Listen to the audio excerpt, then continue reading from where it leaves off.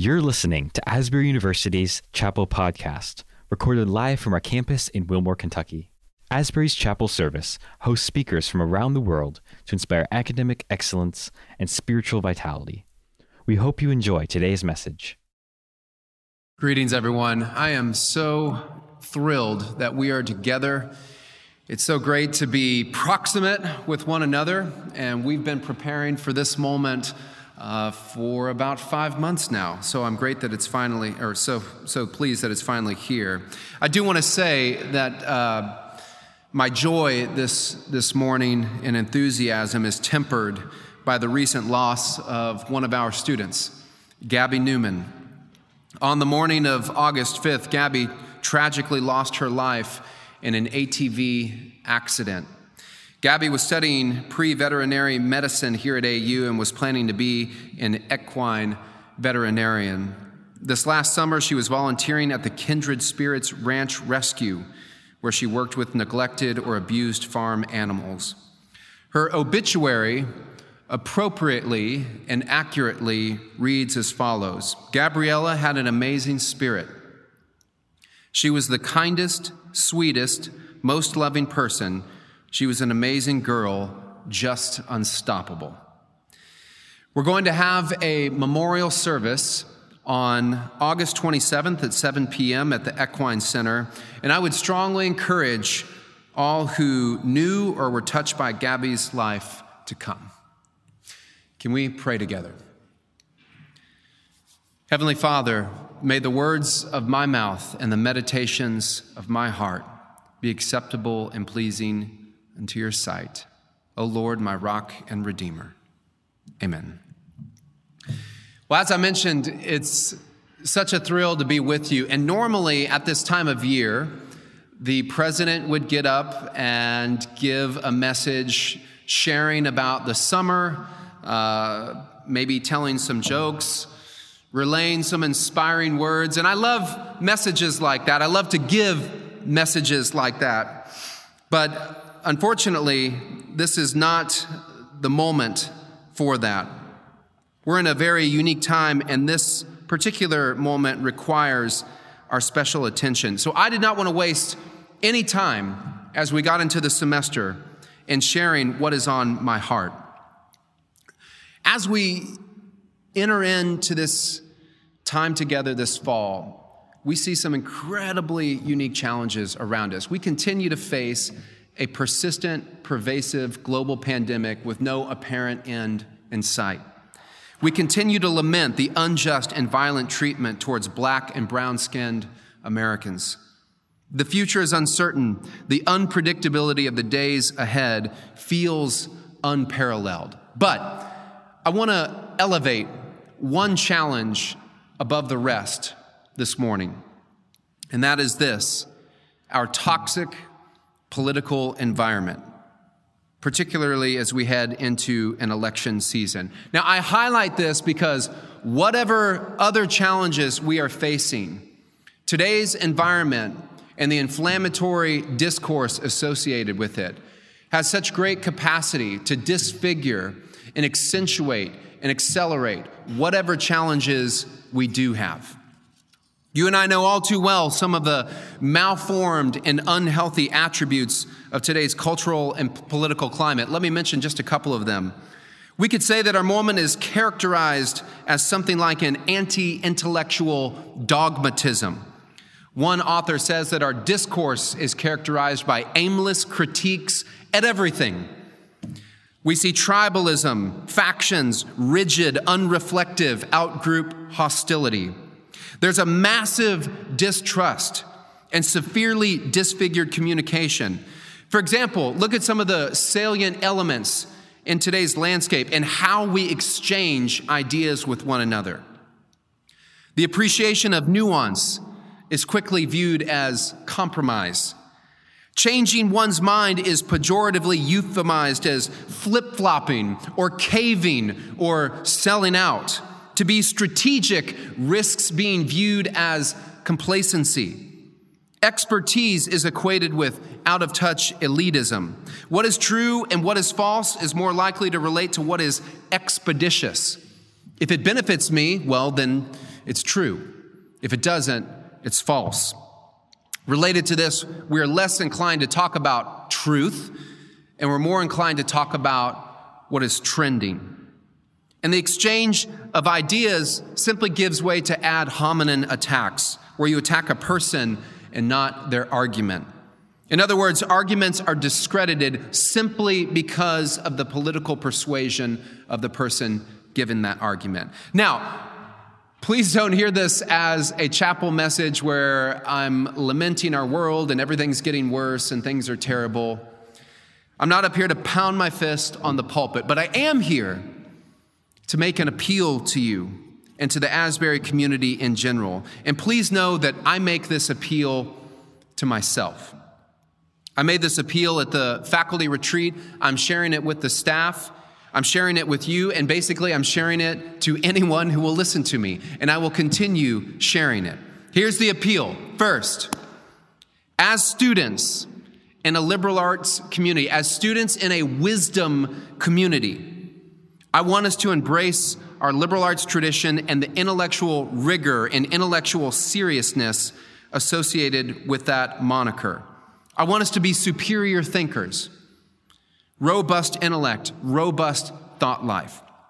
Second, and this is really, really important, I want to make a sincere call for us as a community to more deliberately elevate our Christian identity above every other identity, every other one that we might have in this season. While I'm discouraged by our toxic environment, I am encouraged because we have the tools to do this. We have the tools to do this well. So let's talk about our liberal arts tradition. Asbury is a Christian liberal arts university. Cornel West says that we need the liberal arts, thinking within the liberal tradition so as to avoid uncritical deference to dogma. That is, we need this liberal arts education so we don't unreflectively commit ourselves to any run-of-the-mill idea. Dallas Willard says this is why skepticism can actually be a good thing. It stimulates claims to inquiry, and moreover, it challenges illegitimate claims to authority. A community that wants to worship God with all of our minds would never commit itself to dogmatism. What's dogmatism? It's when we stop listening. We are chartered as an academic institution in the liberal arts tradition, and for our purposes, being a liberal arts school means that we are governed by what I will call norms of truth-seeking. Norms of truth-seeking. Let me name a few of them. First is viewpoint diversity. We want to understand all perspectives, even the ones that we disagree with. We want to enter into discussions of great thoughts and great thinkers. Now, you might hear that and say, oh, you're just talking about open-mindedness. No, I'm not. That's not what I'm talking about. It's very important to point out there's a difference between being open-minded and listening. To paraphrase G.K. Chesterton, he said, an open mind is like an open mouth. It will eventually close down on something. In other words, the whole purpose of an open mind is to arrive upon a conclusion. The whole purpose of a question is to arrive responsibly upon an answer. So the goal is not an open mind. However, to come to a conclusion, to come responsibly to an answer, you must learn to think and to process. You have to learn to listen. You must learn to discern, to engage views, to engage conversation, to hear from others. The norms of truth seeks a rigorous self-examination, origin, purpose, identity, meaning, morality, destiny. Where did you come from? How did you get here? Why are you here? What's your purpose? How do you know who you are? What's meaningful in your life? How do you adjudicate between what is right and what is wrong? What will happen to you when you die? Rigorous self-examination. The norms of truth-seeking advances evidence-based claims, reasoning, and the capacity to articulate an argument and to articulate it well. I think of all the times when I was in graduate school where I gave an argument, one that I knew my advisors agreed with, but they said, you've got to do better than that. That's not going to cut it. reason and intellect, philosophical inquiry and logic, the scientific method. How do we arrive at theological truths? In the Wesleyan tradition, to use Albert Outlard's words, we do this through scripture, reason, experience, and tradition. And related to this are what I can describe as the norms of persuasion. You see, in a U.S. democracy, our institutions presuppose disagreement. They presuppose we're going to disagree with one another. And disagreement presupposes tolerance. Tolerance is a freighted word. It doesn't mean blind acceptance. In fact, it means just the opposite. Jean Beth Elshtain at Chicago said tolerance does not require the suspension of judgment. Rather, it requires restraint. Tolerance and restraint presuppose persuasion. Persuasion is not punitive. It doesn't elevate contempt. Persuasion seeks to compel. It seeks to sway you, to convince you. Persuasion seeks to win someone over, not to roll them over. And finally, persuasion presupposes that some things are right and some things are wrong. The philosopher Michael Sandel says, deliberation is a pale thing if we don't begin with the notion that some ideas are right and some are wrong. Did you catch that? Our U.S. democracy presupposes disagreement. Disagreement presupposes tolerance and restraint. Tolerance and restraint presuppose persuasion, and persuasion presupposes right and wrong. Finally, the norms of truth-seeking demand listening, reflection, and introspection. Last year sometime, on our campus, there was a fascinating panel on fake news. And there were some amazing panelists, students, and faculty and staff. But Dr. Sidney Pinner, one of our philosophers on campus, asked this great question. He said, what is the mechanism by which I can know that I'm wrong about something? How do I know when I'm wrong? And I wrote down next to that, what is authoritative in my life? Because that will tell me how I know I'm wrong. This is why Tish Harrison Warren talked about the necessity of being governed by modes of authority. Joseph Pieper says it is in these silent and receptive moments that we get a sense of what holds the world together.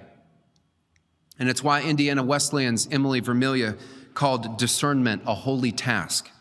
We could use with more silence and reception and stillness and discernment in these days. These are the norms of truth-seeking. These are the norms of a liberal arts community, the norms of a wisdom community, the norms of Asbury University. Now I want everyone to pay attention to this next part, please. I want us to turn our attention to the norms of what it means to be a Christian community. There's a theme in Paul's writing, and that theme is citizenship. We see in Philippians 3, he says, "For many live as enemies of the cross of Christ. Their end is destruction. Their God is the belly. Their glory is in their shame. Their minds are set on earthly things. But," Paul says, "our citizenship is in heaven, and it is from there that we await a Savior, the Lord Jesus Christ." Our citizenship is in heaven, and it is from there that we await a Savior, the Lord Jesus Christ. In Ephesians, he says, you are citizens with the saints. You are members of the household of God. So what does this mean? What does it mean to be a citizen of heaven? What does it mean that we are citizens with the saints? What does it mean that we are members of the household of God? Are these just words? Or does that actually influence, radically transform our lives today? I think it means something like this. It means when you hear comments related to immigration reform and concern for refugees, when you hear comments about care for the poor and for the marginalized, when you hear comments about environmental stewardship, When you hear comments about the elevation and empowerment of women and gender equity, about racial justice, anti-racism, and racial equity, don't think liberal. Think Christian. And likewise, when you hear comments relating to the lament of the dissolution of family, when you hear people talk about a biblical view of sexuality or sexual ethics, when you hear people talk about the importance of mediating institution to inculcate values, pro-life initiatives, the importance of tradition and governing values, don't hear conservative. Hear Christian. These are God's themes.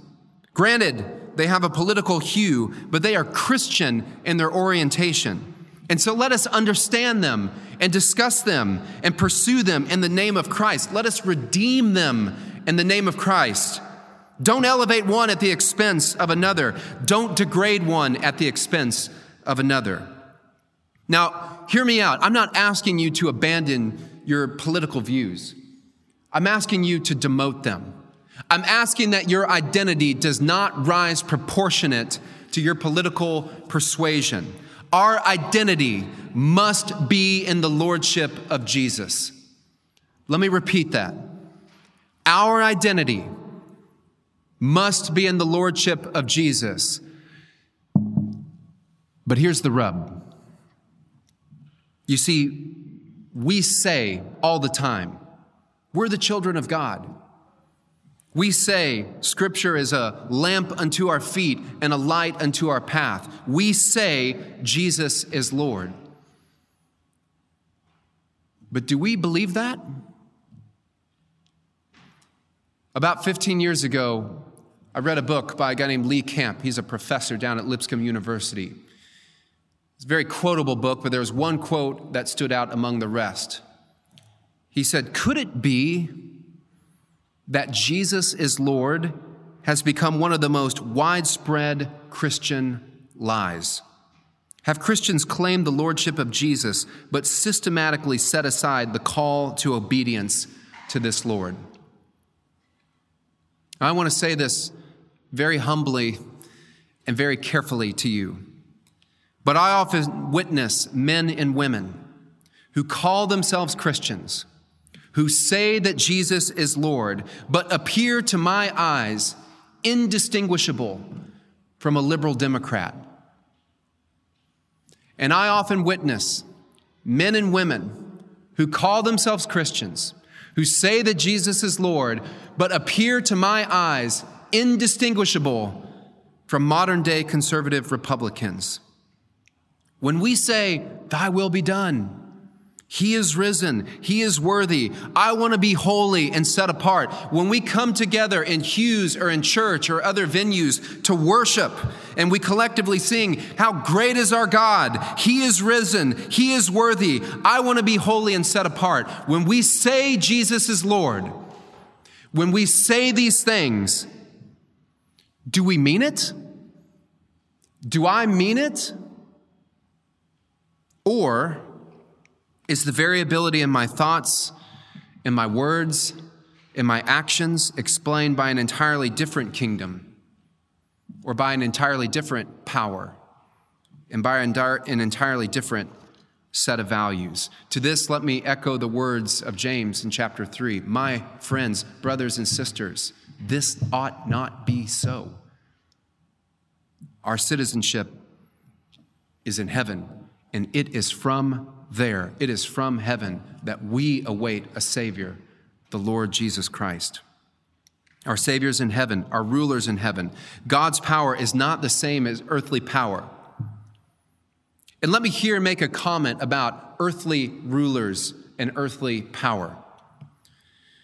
In Hamlet, scene 3, I believe it's Rosencrantz, offers this amazing phrase. He was talking about something different, Shakespeare was, but the quote is, "The cease of majesty dies not alone, but like a gulf doth take what is near it with it." The cease of majesty dies not alone, but like a gulf takes what is near it with it. I think that is relevant to our moment. You see, rulers die, Kings and queens, they die. Majesties die. They cease. They move on. But they don't die alone. And if you find yourself too proximate to these things that pass away, it will take you with it, like a great gulf. When I think of earthly power, I think of something like Ozymandias, written by the poet Percy Shelley. Will tell you here, I'm not a fan of Percy Shelley and how he treated his spouse and women. And frankly, now that I know that about him, it's marred my views of some of his love poetry. But I think he got it right in his poem, Ozymandias. The great Ozymandias, the king who authoritatively bellows out, "My name is Ozymandias. Look upon my works, ye mighty, and despair." But you see, these aren't the words of a great king. Rather, they are words written across the pedestal of a broken statue, a shattered visage half sunken into the ground, eroding away in a barren wasteland. Our rulers, their power, our power, it comes and it goes. Our earthly human power is impotence to God. Our hubris is a signal of our own destruction. Our wisdom is foolishness to our Creator. Let me conclude. In another lifetime, I was a banker, and I lived in northern Indiana. And at that time, I made a very close friend. Her name was Kathy Royer. Kathy was a few decades older than me, but I really found a kindred spirit. We talked a lot. We would have lunch. We would share books and philosophers that we're reading. We agreed on some things. We disagreed on others. But she was a close friend. In the summer of 2007, Kathy wrote an op-ed in her hometown newspaper, one that I will never forget. She was talking about the neighborhood she grew up in and what a beautiful place it was, a great place to raise a family, a great community. But as we know, no place is perfect. No community is perfect. So in her piece, she was sharing about a recent event where her husband and their grandson were biking along a river. They were accosted by two teenagers who tried to steal the bike from her grandson. They began to punch and kick him. They stole his bike. And her husband raced in to protect him. Well, they beat him up too and actually threw him in the river. She said he came up swinging. He came up fighting, but they got away. But it was the direction of the op-ed from here that was so powerful to me and what made it memorable. You see, my friend did not call for greater police presence or harsher consequences for criminal behavior. She didn't lament our culture of violence. Kathy didn't lampoon the erosion of safety and predictability in her small town. Rather, she beautifully exercised empathy and grace and compassion. She said, we want all, capital A-L-L, we want all of our neighbors to have the simple necessities of life. She encouraged readers to fight for economic justice, to reach out to each other, to listen to all voices in the community. She urged readers to get out and to get to know one another even more. She encouraged proximate relationships. Come near. She ended by saying, look for ways to bring healing and health to our town and every one of its members. Let me describe it differently. My friend Kathy was seen through the eyes of Jesus. In his book, Exclusion and Embrace, Miroslav Volf describes what he calls double vision. He says it is the practice of seeing with the eyes of others, understanding their perspective. And why is this so important? Because, says Volf, when we're looking at each other through the sights of our guns, we only see the rightness of our own cause. When we are looking at each other through the sights of our guns, we only see the rightness of our own cause. This is a nice quote, but I think we need to walk this out even more, to take this from the abstract to the concrete. Edna St. Vincent Millay said, I love humanity, I hate people. Can you demonstrate compassion to someone who's violent toward you? Can you see through the eyes of someone who's a threat to you? Can you will the good of another? Aquinas' definition of love, even when they seek to exploit you. This is the politics of Jesus. This is citizenship in the kingdom of heaven. And I don't say these things to you this morning, Asbury, as an administrator in an elevated position. I humbly say this to you, and I say this to myself, as we all collectively seek to embody the prototype of the new humanity. This is a unique moment. This fall, this time in the United States, this time in the world, this is a hard moment. This political season is only going to accentuate and complicate the challenges that we have. And we have a lot of challenges right now. I think it's going to get ugly this fall. But as I said to our community this last spring, when we gather together, when our thoughts are animated and our actions are motivated by a vision of God's redeeming work, when we see time as having a narrative logic, we can do hard things together. Do you believe that? I do. I believe it with all my heart. We can do hard things together as the people of God. My appeal to you, my appeal to myself is to be different. Be different. Vastly different. Be holy. Demonstrate to those around us a more excellent way, as Paul would put it. Why? Because Jesus is Lord. And here's the thing. Our election this year is on November 3rd, and guess what? On November 4th, Jesus is Lord. Let's be a holy people. Let's be sanctified, and let's be set apart this semester and the time to come. I'm sorry for perhaps a heavier message, but as I said, I didn't want to waste any time in sharing this with you. Let's be different.